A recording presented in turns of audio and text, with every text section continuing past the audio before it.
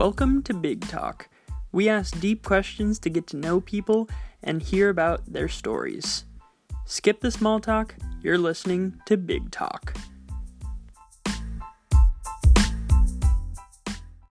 On this episode of Big Talk, we talk with Cami Fain.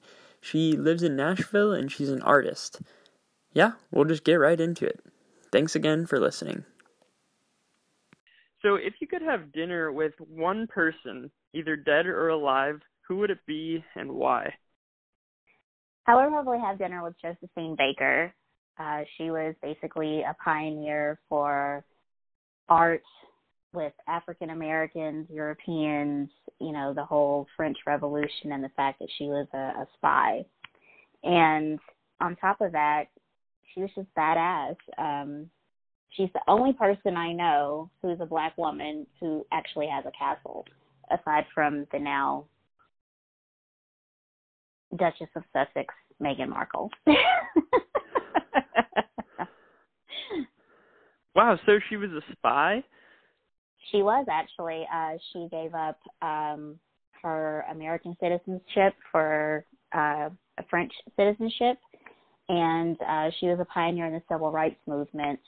She's not really talked about a lot in American history because, she left here in the 20s and 30s to go pursue and live a life, in Paris.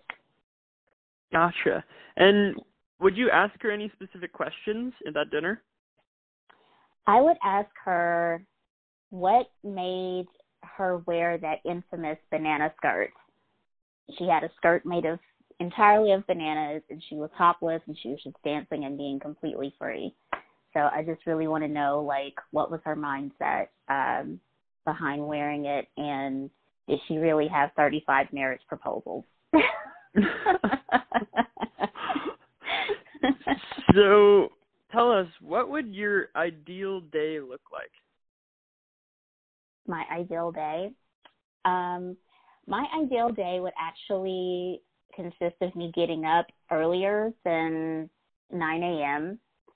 and actually being happy about that because I'm not a morning person at all.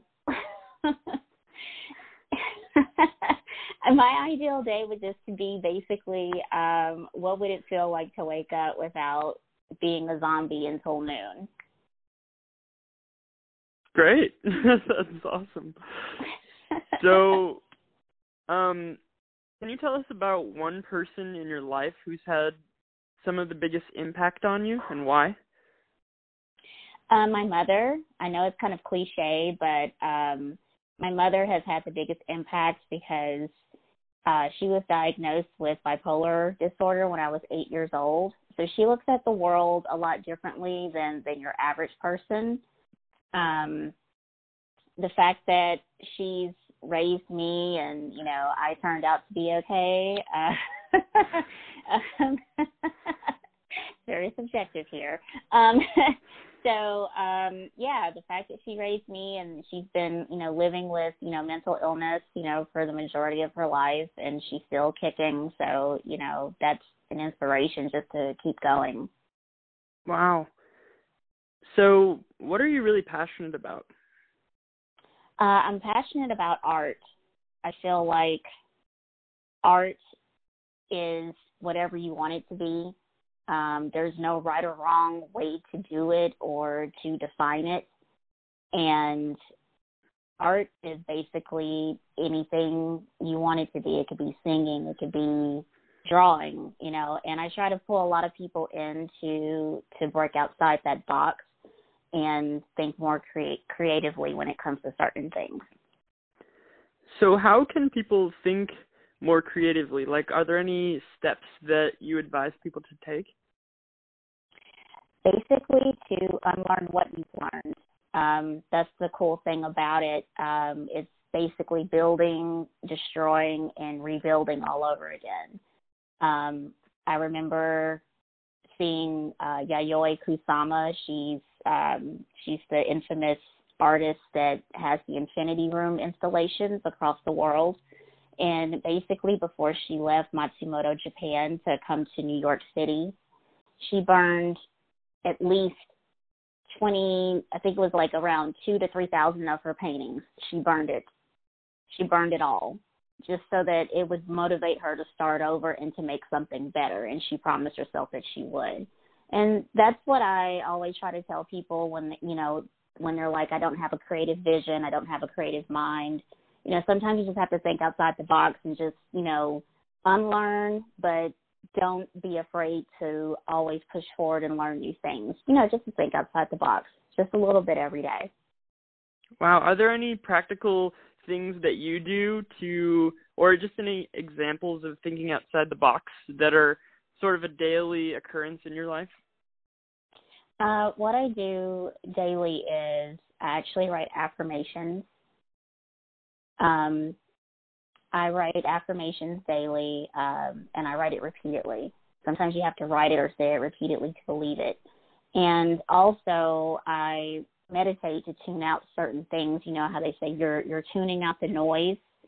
And it's become a great filter for, listening to what's important and deciphering, and sifting through, the good stuff, the bad stuff, and then, taking little pieces from your day or what you hear from people or experts and then applying it to your own life and day.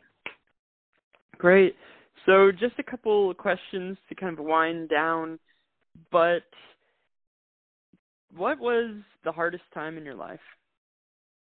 The hardest time in my life, I would say the first time my mother decided to check herself into a psychiatric hospital. That was the very first time that I was like literally without my mother, because we're extremely close. And anytime you check into a facility like that, you're in there indefinitely until you get better.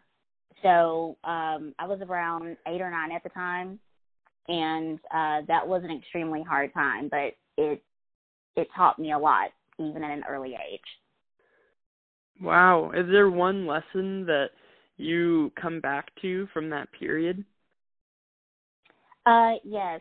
One thing that I always come back to is that I mainly think about how self-sufficient I was, even at that early age. There was a lot of things I could do for myself, even at that age. And I stayed with my grandparents during that time, but, it was just a lot of things that I could already do on my own. And so if you can get through that, I'm like, I can get through anything. Totally. Well, just want to thank you for your time. Really appreciate it. And yeah, just thanks for sharing your story. Thank you so much. Thanks for listening to Big Talk. We hope you really enjoyed it. If you ever want to be on this podcast, you can find me at investingcity.org, who this podcast is sponsored by. Also, if you have any questions that you want me to ask any guests, please shoot them to me. Thanks for listening again, and have a great day.